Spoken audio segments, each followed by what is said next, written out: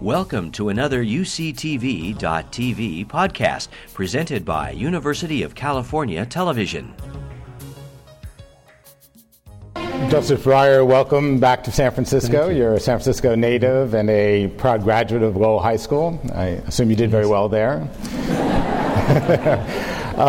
You have now written 2 books, if my Amazon search is correct, since as a sitting justice of the Supreme Court.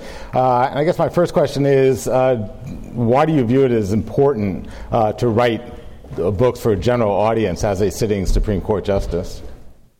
Before I answer this question, I want to thank you for inviting me. I want to thank the Chancellor and the Dean. I want to thank the Chief Justice for coming. Justice Grodin is here. The judges are here. We have the faculty and the students, and it's really nice for me that everybody came. And it's nice being back in San Francisco, where I'm really here because it's my brother's birthday. Oh. and congratulations to him. Right. And this is your younger brother. That's don't discuss it. I won't run that in. I have written several books. Yes. And but before I wrote these 2, I'll get to your question. Okay. That by chance, I wrote a book on regulation. Right. That's academic. not for sale. But an LA Times reviewer got a hold of this book for some reason. It was about economic regulation. And here he somehow in popular press, the LA Times is a good newspaper, he wrote a review. It says the following. It starts off by saying, in Alice in Wonderland, Alice comes out of the pool of tears with the Dormouse, and the Dormouse sits on a mushroom or something and starts reading Hume's History of England. Well, why are you reading that, says Alice. Well, because the Dormouse says, we're all wet and this is the driest thing I know. That was before Breyer wrote this book. So you can say, I wrote these other 2 to prove that wasn't necessary. Okay, great. Because I want to reach a general audience. Why? Well, the serious and truthful reason is because I think we're all, the judges understand this, we're all living in a world where people are pretty cynical about government. And they have some cause in some instances, but if they get too cynical, they won't have a government. Because the democracy depends on their participation. So what can we in government do about that? Not too much. But they, particularly about the court. The court, we have 9, at least you have some elections. I'm not advocating the election, but I'm saying, the fact is, what I say about our Supreme Court of the United States, 9 unelected people. And they're up there sometimes striking down laws of an elected body. And we'll also do things that are pretty unpopular. And there's reason. The Constitution protects the least popular as much as the most. So obviously sometimes it'll be unpopular. And by the way, we're human beings. That's very hard for people to accept. But because we're human beings, we can make mistakes. And somebody's making a mistake when I dissent. I know they think it's me. All right, but there we are. So why should people in this somewhat cynical world accept an independent judiciary, not elected, unpopular, and sometimes quite possibly wrong? Now that's an important question. Sometimes popular, depending on the outcome. Yeah, but Hamilton said that. Hamilton says the reason not to give this power of judicial review to Congress, he says it's because this Constitution is really there to protect the unpopular as well as the popular. Now, if it were just the popular, he says, I'm paraphrasing and exaggerating, but basically he says in number 78, Federalist, he says, Congress, they know popular. Believe me, they know it. And if they didn't know it, they wouldn't be in the jobs they're in. But can we trust them to strike down a law, which is very popular, when it's unconstitutional and unpopular to strike it down? He says, I'm not too sure about that one. And therefore, we'll take these independent judges. Right. Now, do you see yourself as engaging or part of the debate that's going on with the Tea Party and with other that's a different matter. factions? No, you're saying the basic... Well, not the Tea Party specifically, but you're part of that public discourse. But wait, final sentence on that, of why then write this. Mm-hmm. It's a following article of faith. That if I can explain to people what it is we do and why we're there and how long it's taken Americans to be willing to do what courts say and why that's always a chancy proposition. If I can get all that down on paper in an interesting way, then I've done my bit to help. I can't say I persuade people or not, but that's sort of doing my bit. And that's actually the origin of the books. And then you say, well, do I have an agenda here taking on different... Not a specific agenda, but part of the public discourse, part of the debate, part of the constitutional discourse. Certainly one of your views is that you want high school students, college students to be engaged citizens. And there are a lot of factions and voices out there trying to get them engaged in different ways. So you're part of that discourse. The answer is yes in this sense, that I try to pick two questions that they might not have put in quite the way that I put it, but they have these questions, most people. And the first question they don't think about. They just accept it, which is the extraordinary thing. And that is, why do what the court says? You see, that's not always been true in American history. I mean, the Cherokee Indians are evicted. As you know, you've really read that. He's really read this book. He has green markers and everything. This is a very valuable man, and we have to say. As he knows, there have been times when people, the Cherokees are all evicted from their land, and the Supreme Court says, it's yours. It was obviously theirs. And President Andrew Jackson says, John Marshall made his decision, now let him enforce it. And he sends troops not to enforce the law, but to evict the Indians. And they are. They're sent on the Trail of Tears to Oklahoma. And that's changed gradually over time. And I want people to ask themselves questions about that. And I put the question this way, and that's the question Hamilton didn't ask, which is Shakespeare asked it. He has Owen Glendower, who's a Welshman in Henry IV. In Shakespeare, all the Welshmen are mystics. So this mystic, Owen Glendower, comes in and says, I can summon spirits from the vasty deep. And Glendower talks to Hotspur, the practical Englishman, who replies, well, so can I. He says, so can any man. But will they come when you do call for them? You see? And that's the question about the courts, which is there.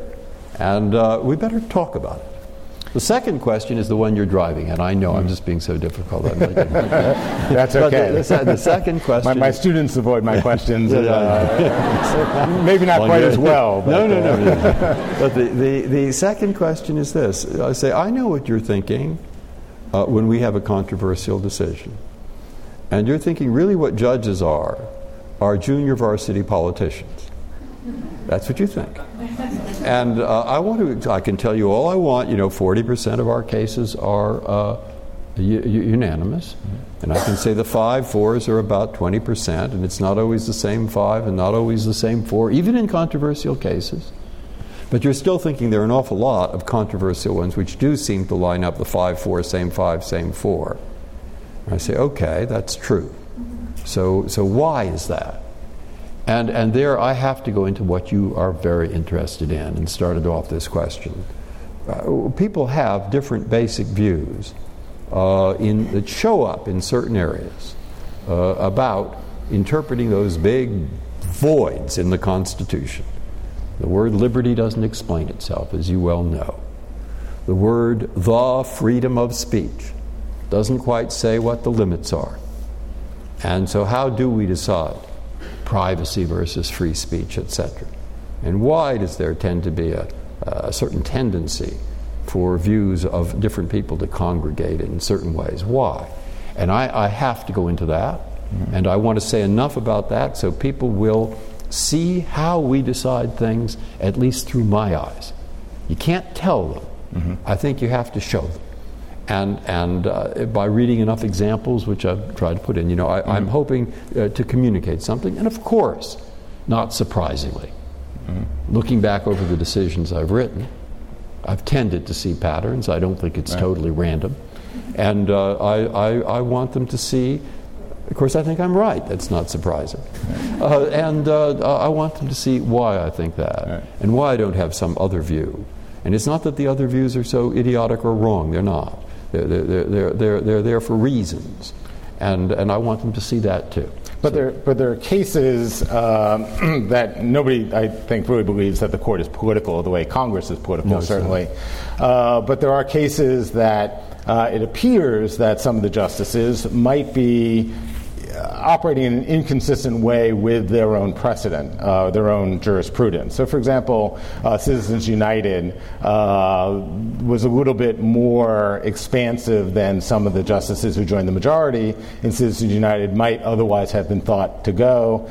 Similarly, in the Heller case, Judge Richard Posner and Judge J. Harvey Wilkinson criticized the majority opinion in the Heller Second Amendment case for being essentially substantive due process in the Second Amendment. And so there is, I think, the perception among at least constitutional law students and some constitutional scholars that although justices may begin with a particular point of view, that in certain cases they might actually bend a little bit in order to get an outcome that seems to be inconsistent with their jurisprudence. Not in the first. I think in Citizens United, the three of the five who were in the majority, I was in dissent. Right. I joined John Stevens' dissent. But 3 in the 5 have consistently taken the view that you cannot regulate campaign finance except for disclosure. Mm-hmm. So the other 2 were new appointments.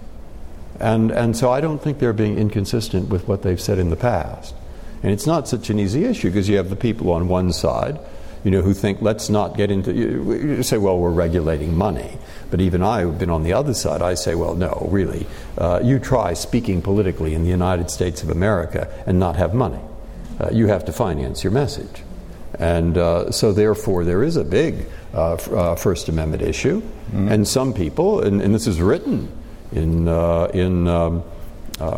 Buckley, so you can't say to some people, namely wealthy people, let's say, you have less speech in order to safeguard or give other people more speech.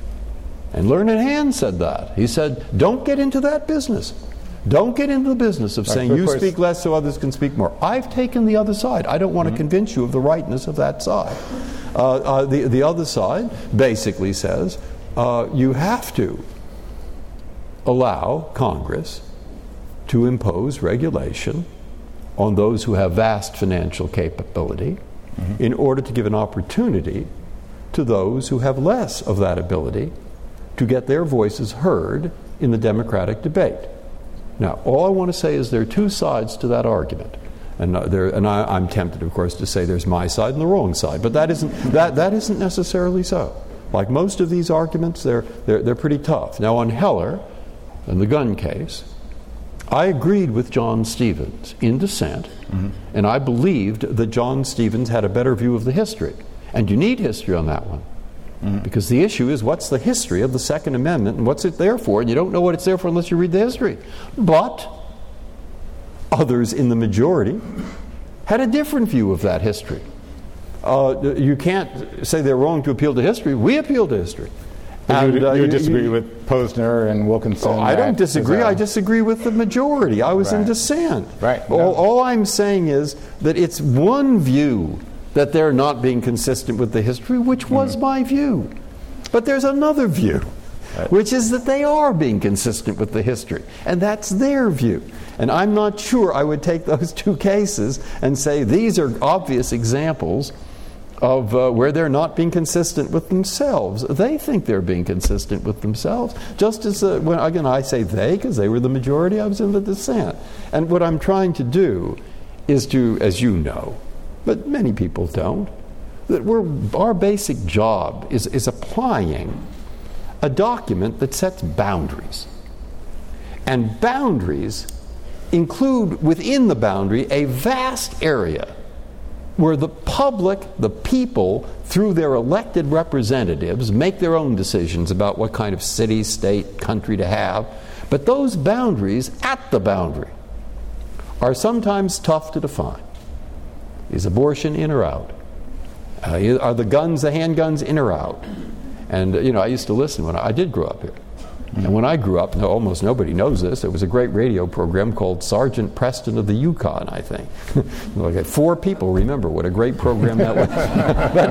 but the thing I took away from that, he was always at the boundary. It was freezing cold. He was up there, and God, I thought life at the boundary is tough. Now that isn't such a bad metaphor, because there's something to be said usually on both sides of these. Now, a case that many people point to as pushing the limits of that boundary, of course, is Bush versus Gore. I thought you were going to bring up that one. I was working my way to it, and you write about it, and you describe Bush versus Gore as a self-inflicted wound. And I was wondering if you could. Justice Ginsburg was here this past September, and she visited my constitutional law class, and she was asked, "Is there any case during her time on the court that she wished the court had ducked or avoided or not decided?" And she smiled and said, "Bush versus Gore." I think you agree with that position, but is that first on my list? I don't know. I was in the dissent. I did say I thought the court shouldn't have granted the case. I did say they should dismiss it now that they've granted it. Mm-hmm. And I said if they're going to decide it, they ought to decide it to let the election go forward, or get the count go forward in Florida. So that was my view. I was in the dissent. Mm-hmm. That's right. Now, what was it like at the court? Stressful. That weekend it was very stressful. Yeah. It was, actually. Jeffrey Toobin, in his book *The Nine*, wrote that Justice Souter was close to resigning over Bush versus Gore. Was it that contentious? And I have no idea what he was thinking there. I mean, I have no indication of that. But the discussion, people don't shout at each other. Mm-hmm. But there were quite a few. People understood the seriousness and the unusual importance of that question. I heard Senator Reid, and this is why I put it in the book. I heard him say, and it's interesting. He said the most remarkable feature of that case is something that's very rarely remarked, and that is, despite in fact, it's a perfect illustration, in my opinion, and perhaps his. Important, of course. Unpopular, with at least half the country. Wrong? I thought so. But the others didn't. Now, a lot of people think it's wrong. A lot of people think it's unpopular. And it's certainly important. But what Reid said is not often remarked, is despite that, people did follow it. Mm-hmm. There were not riots. There were not killings in the street. There were no machine guns, and there were no stones and bricks and so forth thrown with really intent to injure. So, in fact, Vice President Gore went on TV to say, right. Now, he says that's a national treasure. Yeah, that's a national treasure. Now, when I'm talking to an audience and I say there were no riots, depending on the audience, I know that there is a percentage of people who are thinking, and too bad there weren't. and I talk to them and say, before you decide that, go turn on the television set and look at what happens in countries where people choose to resolve their major differences on the street with guns instead of in a courtroom. And then you'll see. And you'll see why, when you think about that this is a national treasure. So we who are working the law, which includes every single one of you see, should have an answer to a question I get. The last time I got it was a woman who was Chief Justice of Ghana. And she's in my office. And they're trying in Ghana to produce a more democratic society and to protect basic human rights. And she says this question, the same I started with. Why do people do what you say? Mm-hmm. And you simply cannot answer that question without going back into a little history. And we've had our ups and downs. We've had a civil war. We had slavery. We had 80 years of legal segregation. We had all kinds of things in this country. But gradually, people have come in this area to produce what Senator Reid called a national treasure, where I agree. And this is a strong theme in the book, the idea of the rule of law, and you do a very nice job of developing that theme from the early 19th century to today. I guess a question that occurred to me as I was reading that section, and I think it was really compelling, but are there times when civil disobedience and not obeying the rule of law, certainly Martin Luther King in the 1960s, did that in a nonviolent way, and that Occupy movement might be moving in that direction. Certainly, even in a constitutional democracy like ourselves, that there may come a time when the people say there are unjust laws that we should not follow. There could. But think of even the interesting story there, I think, where Martin Luther King comes in, is really, it's part of a big story. It's part of a story where I think courts get some credit. I think Brown versus Board of Education is really one of the key, probably the key decision, which explains in part why courts, because of the fairness of it. You know, I was, you were maybe too young, but I mean, I can remember the time before Brown. I was here, and even in San Francisco, you know, there was a kind of segregation that maybe wasn't there literally under the law, but it was there, and in the South. All right, so the court said in Brown the words "equal protection of the law" mean what they say. Of course, you can't have this kind of system. And what happened the next year? Nothing. And the year after that, nothing. And then we had Little Rock. And Little Rock, a judge said, "You will integrate that central high school." And the governor of the state of Arkansas said, "No, we won't. I have the militia." And it wouldn't have been integrated unless Eisenhower, which he finally decided to do, after being advised, if you send troops to Arkansas, that's what Jimmy Burns told him, a former member of our court. He said, if you send troops to Arkansas, you're going to have to reoccupy the entire South. You'll have to have a second Reconstruction. But Brownell said to Eisenhower, you better do it. And he did it.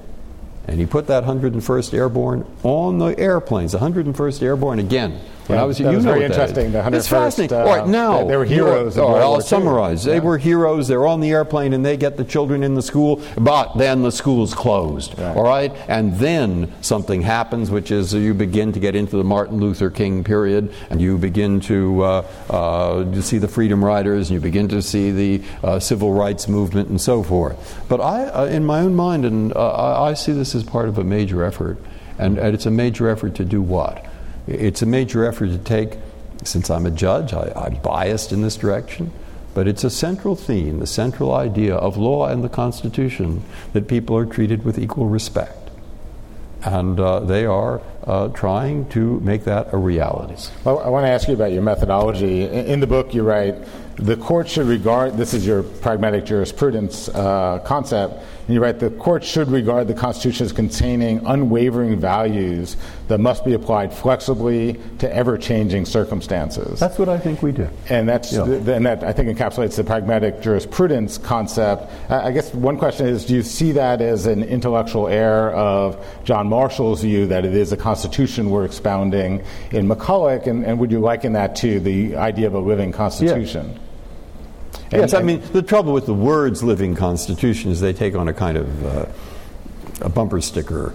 Nothing wrong with bumper stickers, but it lends itself to parody. Right. So, but the same idea, it is a Constitution we're expounding, that can lend itself to parody too, because it depends on tone of voice, and there's a phrase that takes its meaning from tone of voice. But it's all in the same thought, and you can say the same thing about what you just read that I said. You know, it sort of has a certain 4th of July speech quality, where you say, well, we take permanent values and apply them to changing circumstances. But that is what we do. Mm-hmm. That is what we do. And you say, well, what is it that you can, where do you find help in doing that? I say, well, one thing, I think you find help by looking to the Constitution and seeing what those values are. And you'll just, they're written there, but everyone.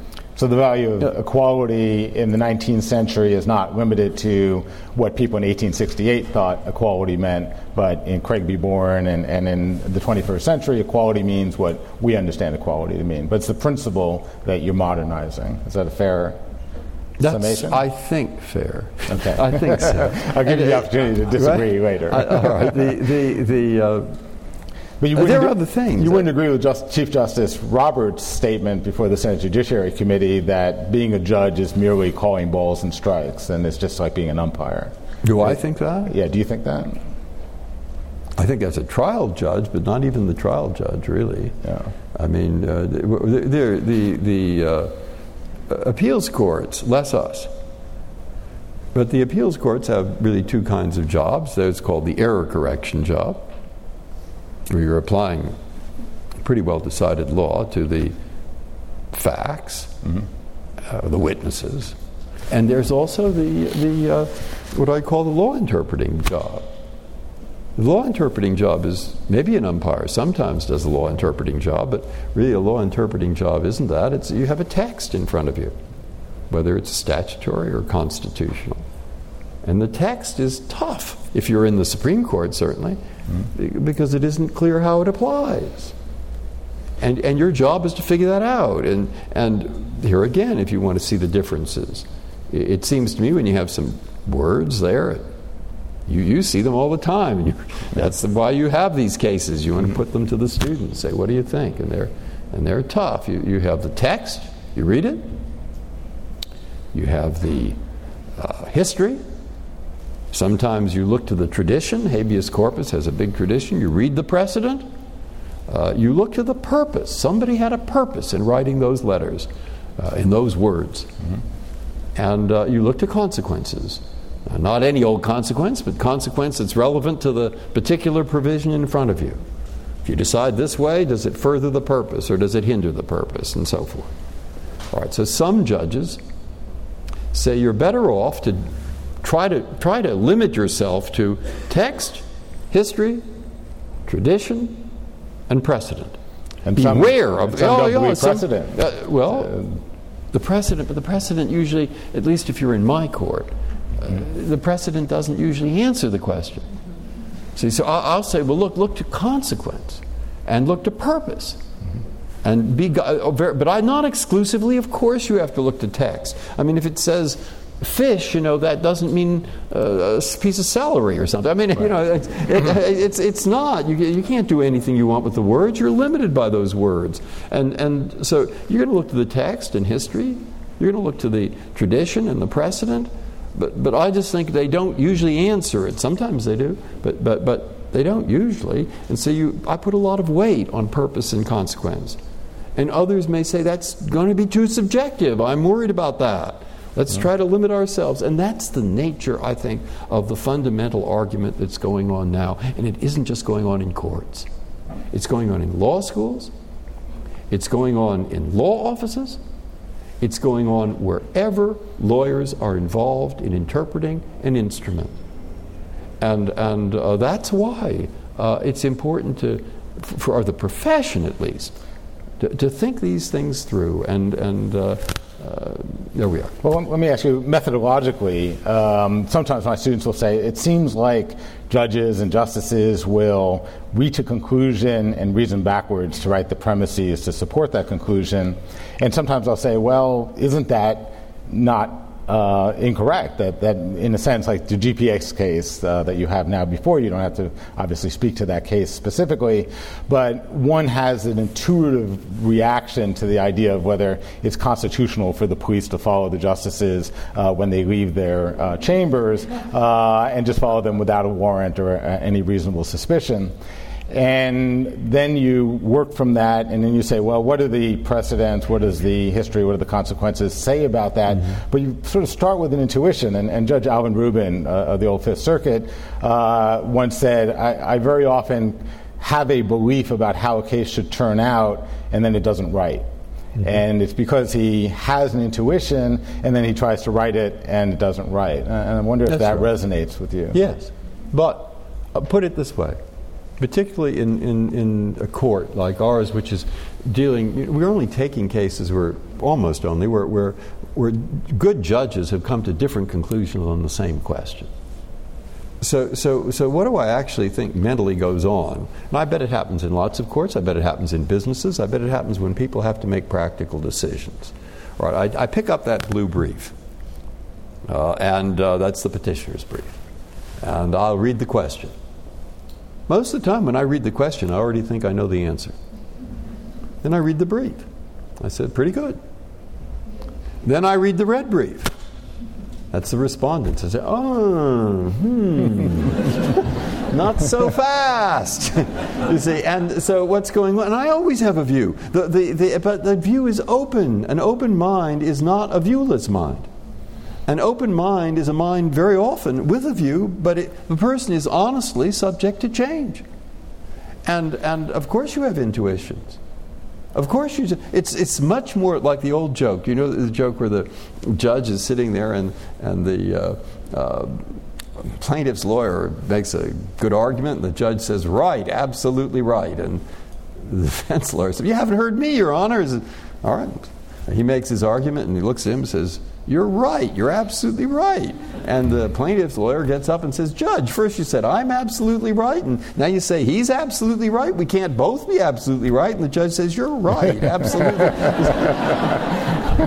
I mean, you see, it is like that. It is like that. And so it's you're absolutely right about the intuition. Well, but he is. But you're subject to change. You see, the point is eventually you're going to have to sit down and you've got to figure out which set of arguments, arguments, there are dozens of arguments.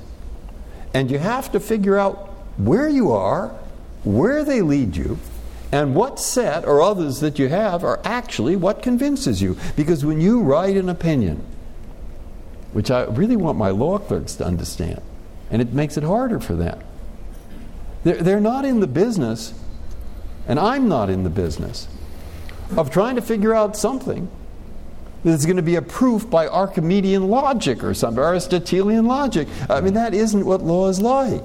The best I can do in an opinion is to give my reasons.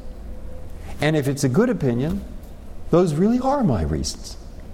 And then others will come along and say, oh, I can't believe he thinks that. Okay, that's their right. That's the purpose of an opinion, to be as transparent as possible as to what your reasons really are, and let others come in and criticize, fine. And those criticisms may come back to us in some other case. Very well, learn from them. Mm-hmm. So it's not a closed, secret system. It's a system based on reason, yes, but it's not computer. And does that elaborate on what you were saying? Now, I want to get into a slightly parallel area, and that's federalism. And of course, the court just this week took a major case involving congressional authority. And can't ask you about that, but you do talk about what is one of your most famous dissents in United States versus Lopez, which, if I'm correct, was your first term on the court.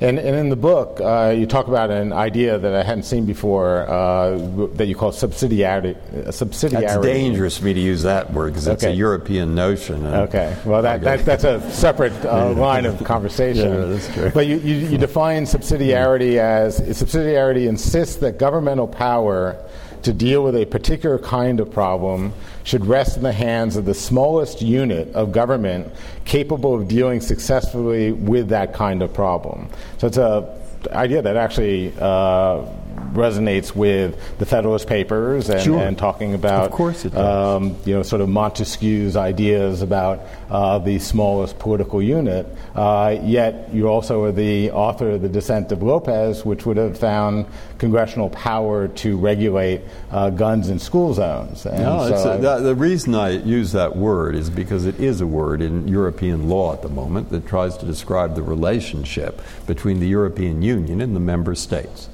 And because of that, they've struggled with the same kinds of problems. That's what's so interesting. Mm-hmm. They have the same kinds of problems, and they're looking to similar solutions. And the solution is, sure, it's an easy thing to say. It comes, I gather, from what I've read out of medieval philosophy, that it's a good idea to keep hands and power in small units. People in a community know their people. They know their problems. They know, and they're likely to get responses from the local official. And so you say, let's keep in mind the fact that we're trying to solve problems at smaller levels and moving to the larger levels only when you really have to do that. But of course, in saying that, I've enunciated a principle that judges aren't so good at applying, because most problems can be characterized in ways that may or may not be capable. Try the environment. Well, we ought to be able, at the local level, to decide exactly what's going to go in the beach in Inverness. Fine. But that's probably part of a bigger problem. And the bigger problem can be described as how do we keep the oceans safe, or however you want to describe it. And something that happens in California here might have an impact somewhere else.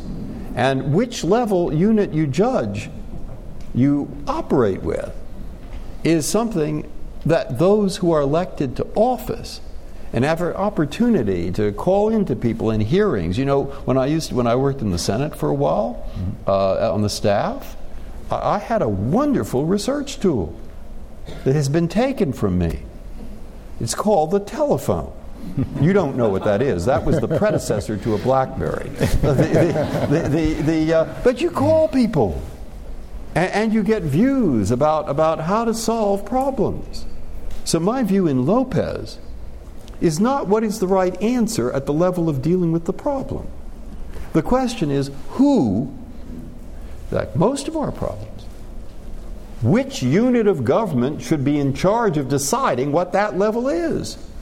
And of course I argue pretty strongly there that for most things it's Congress, because they are dealing with the raw material out of which they will describe the nature of the problem, the level of generality at which they want to deal with it, and who should deal with it at that level of generality. And if you think that's ceding authority to the federal government, that isn't necessarily so. The one thing I learned in working in the Senate for Senator Kennedy really was, I'll tell you, senators and members of Congress are local officials.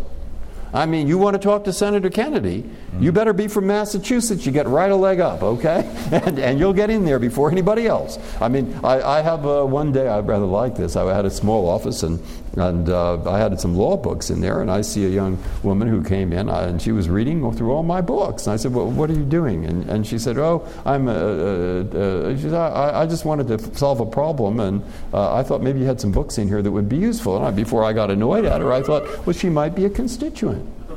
You see? And the constituent. Sorry, that's a telephone. I hope everybody's turned off his cell phone. We should have made an announcement. Yeah, there we go. But you see, senators and congressmen, members of Congress, they do respond. And so I try to explain that to people, that they're responsive to their states. And if the people want to keep things at the local level, they know how to vote.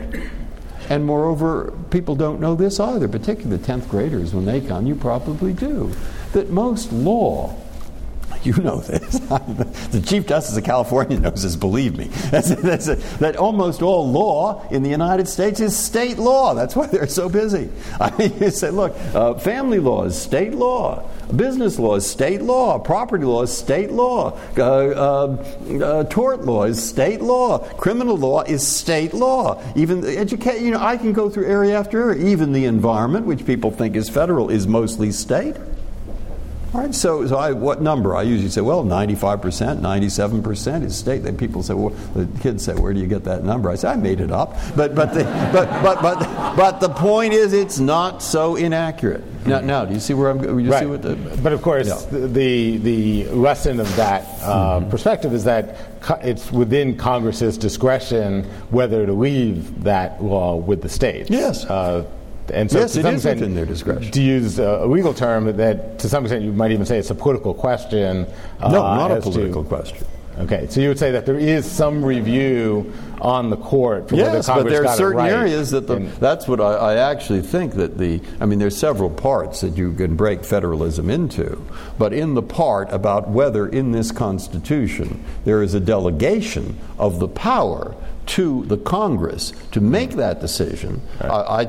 I've taken the view, which I did in Lopez, that's pretty thorough. Mm-hmm. That's pretty thorough. Now, there are other parts of it. And there are other parts is what happens when Congress says nothing. There's something called the Dormant Commerce Clause, which is a very interesting subject to those interested in federalism. And the people interested in federalism are not necessarily so large in number, but they're a greater number than those interested in administrative law. And I have a chapter of that too. But the point is that I really think that this notion where subsidiarity, or to call it try to get power to the states or the smaller, where it really has a role that's not as glamorous as a case like Lopez. but important, is very often interpreting a statute. Interpret a statute. For example, we had a case involving the rate setting in telephone companies. And the question was whether the Federal Communications Commission had the power to do something.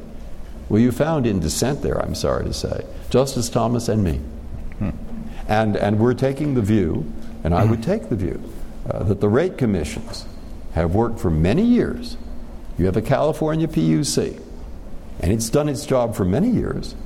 And don't start with an assumption when it doesn't say it and doesn't require it, that the Congress has taken the traditional rate-setting power for local utilities away from the states. A technical issue, but in answering this technical question through the meaning of a statute where federalism is involved, I'm trying to, let's call it, inform the answer with an understanding that this country is made up of states, of local units of government, and with a big country like ours, that constitutional idea of keeping power with the states and the localities makes considerable sense. And it's an inherent check on federal power as well. Yes, that's right. Aggregation. Absolutely. Now you raise the issue, so I'll have to pursue it, of using the word subsidiarity, which is a European term, and of course there's a great debate about whether the Supreme Court should ever look at international concepts. So for example, in Roper versus Simmons, the juvenile death penalty case, Justice Kennedy cited international norms in finding that inflicting the death penalty on minors was unconstitutional. What's your view of relying on international authorities more generally? I think that there's a terrifically interesting debate, as you point out, which is pretty political, and is not of great importance. And I think there's another debate which isn't very debatable. It concerns the same question, and it's of fabulous importance. And the one that isn't of such great importance is, well, should we as judges in a constitutional court sometimes refer to decisions made by other courts in other countries on similar subject matter? Now, on that one, I say yes. Why not? If it's relevant, I can read what I want.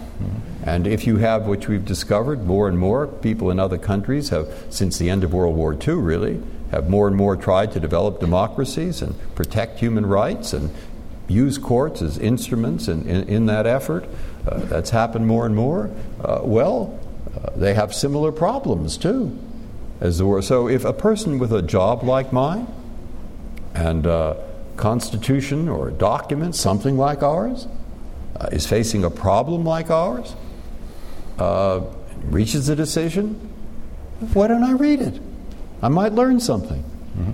Now, it's pretty hard to disagree with that.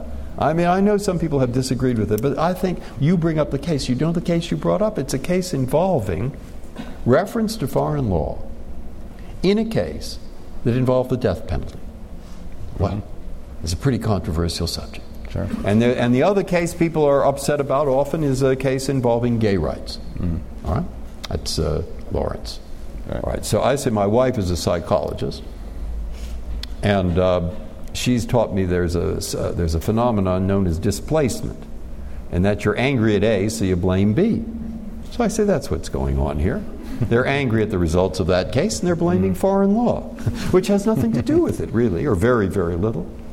But then there's an issue that's tremendously important. Because while the cases that you're talking about are going on, now we start counting the number of cases that are in the Supreme Court every year, where everyone would agree that foreign law, the law of a foreign country, or international law, is relevant. One year, I mean, we only take about 80 cases, 80 some odd cases, and I counted 9. 3 were Guantanamo, so put those to the side. But they go through the other 6. They were one. A plaintiff in Ecuador brings an antitrust case in New York. He's a vitamin distributor. He's suing a company that has its base, a manufacturer in Holland. And he says there's some connection to New York through a cartel. But why does he want to sue in New York? You think because it's vitamin, they raise the vitamin prices, he's so weak he can't get to Holland, can't buy the vitamins? No, it's because of treble damages. All right, so no, we have to answer that question. Can he do it or not? Well, To know the answer to that, you have to know something about European cartel law. Mm-hmm.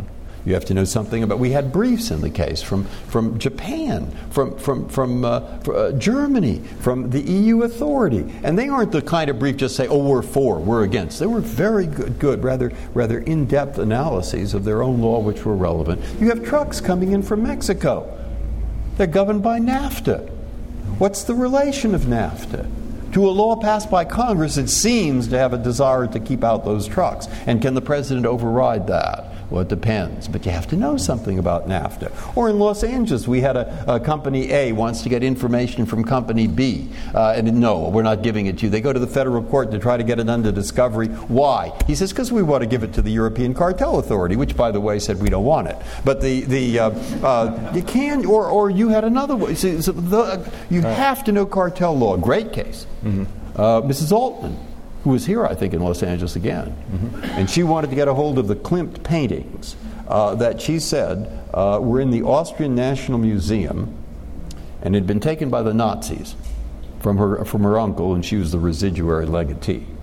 And they met a defense there of sovereign immunity, and since they sell things now, the question was, where do you look to decide sovereign immunity? Do you look to current status of the museum, which was the defendant, or do you look to 1942 status, or 43, the past? And I think just by chance we find what seems to be a pretty good answer in a French case in the Court of Appeal in Paris, where the case is Christian Dior against ex-King Farouk. See, he didn't pay for his wife's dresses, and so Dior sued him. And he says sovereign immunity, and the court says no. He says, you're not King Farouk, you're ex-King Farouk. Get it? All right. Very useful. Right. Now my point is, I could go on that, but I won't. I'll just say this. Look, Sosa, another one, the alien tort. I mean, it's all over the place. And it reflects the fact that commerce is international. And it reflects the fact that people all over the world are interested in human rights, and they know instantly what's going on in one country or another, and that to me means we have to be receptive to that or we can't do our job. And that's just not a divisive issue. I mean, people understand that. We disagree about a lot of other things. And to understand that, we have to be told it. I can't find those cases on my own. I mean, the lawyers have to tell us. Mm-hmm. And the lawyers aren't going to know where to look unless they're trained in the law school. And they have to be trained in the law school, and that's happening more and more. And not in specialized cases. When I was a law student, somebody might take a case in international law or something, sort of a specialized thing. No, it's part of all kinds of the most normal courses, and that's happening now. So you see that circular chicken and egg. Right. Now you mentioned in that both Guantanamo and human rights, and my colleagues will not forgive me if I don't raise the specter of executive power and where the court's role, and you talk about it in the book, the Guantanamo cases. Could you talk a little bit about the court's role in supervisor might be too strong a word, but guarding the constitutional rights of those. That's really interesting and difficult. So what I've done is, as you know, because you've really read this pretty thorough, but I'm recommending it to my students. So I've broken it down into different areas of law on a rubric which says the relationship of a court to another legal institution, like the relationship of court to Congress. That's mostly done through interpreting statutes. To the executive branch, the bulk of it, mostly administrative law. To the states, that's mostly federalism. To other courts, etc. And one of the toughest areas is the one you just mentioned.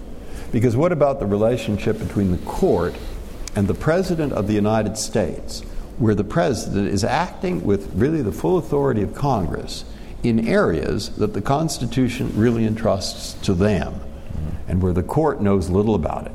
And that, of course, is national security, and the war power, and the power of protecting citizens against attack, national emergencies.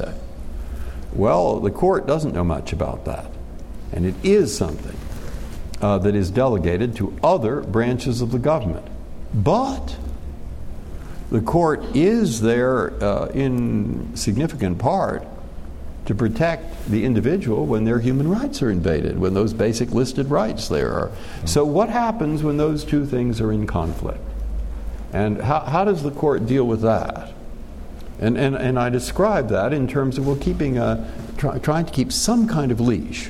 What Justice O'Connor wrote in Guantanamo is you can't say that the Constitution writes the president a blank check.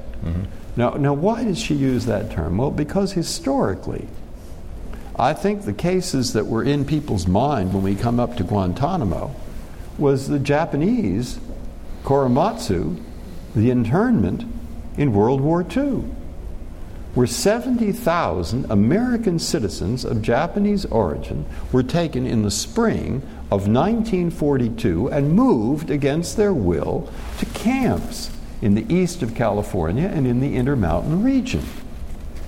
Well, General DeWitt, who was the 6th Army right here in the Presidio, he ordered that, and there was a lot of support for that in California. People were frightened. I can remember blackout shades in World War II, and I can at least imagine how people were frightened of an invasion.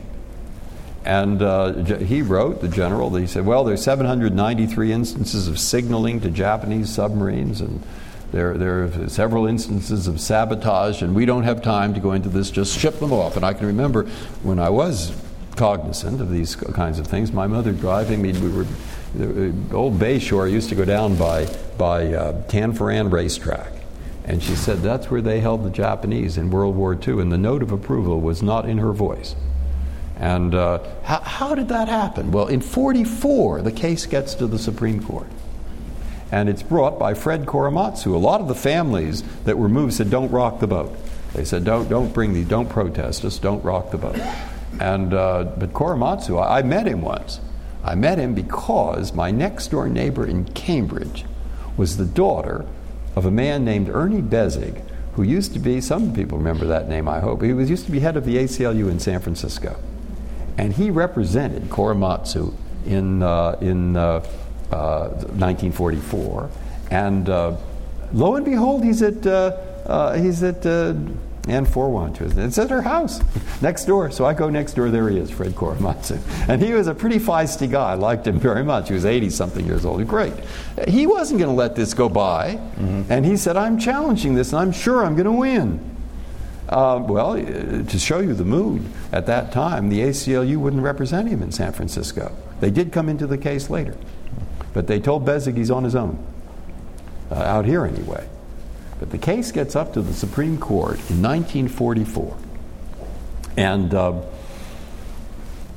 two lawyers in the Justice Department. Is it all right if I go into this? It's very interesting. Yeah. All right. The two lawyers, Ennis and Burley. I don't want to be held in contempt. Sorry, no. The two lawyers start getting very suspicious of this story that DeWitt is telling. And so they call in the FCC and they say, were there 793 instances of signaling? And what about the sabotage? And 2 weeks later, the FCC comes back with a pile of papers like that and says, no, there was no signaling. We looked into that, and it was all just buck privates who didn't know how to work the equipment and so forth. And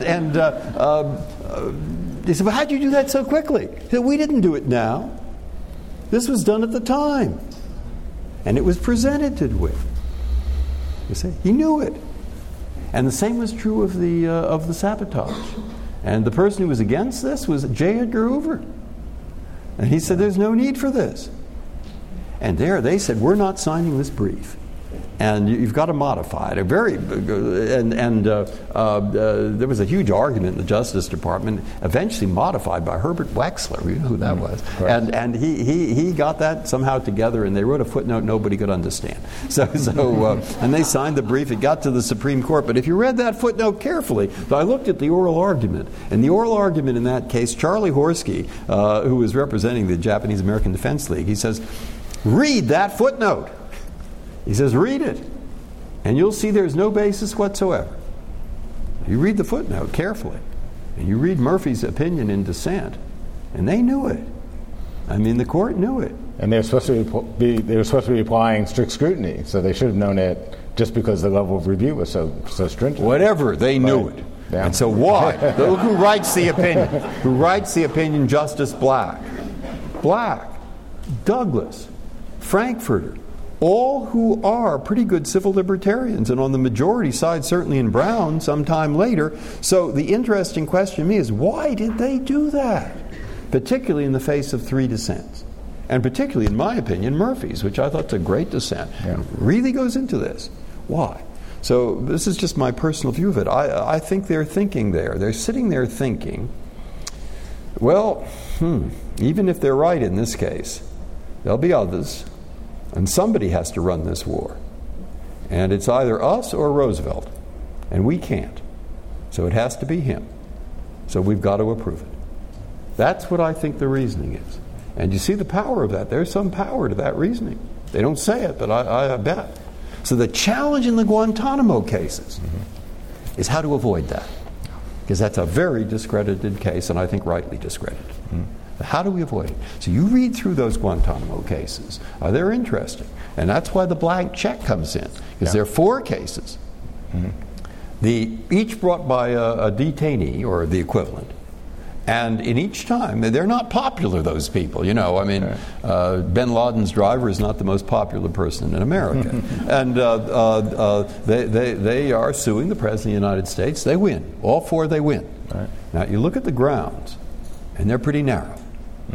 The court says the habeas statute applies to Guantanamo as part of the United States. The dissent says, well, what it was Afghanistan. And the majority says to that, nothing.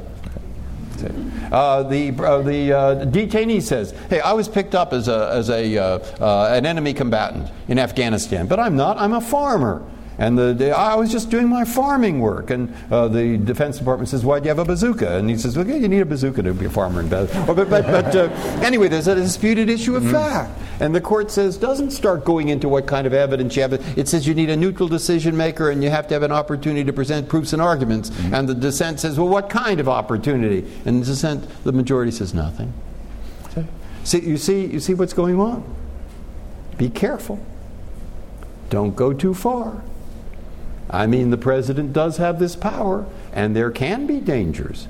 There can be dangers to the public, but, I mean, not too far. No, he can't go too far. And what's too far? Well, we'll tell you in this case.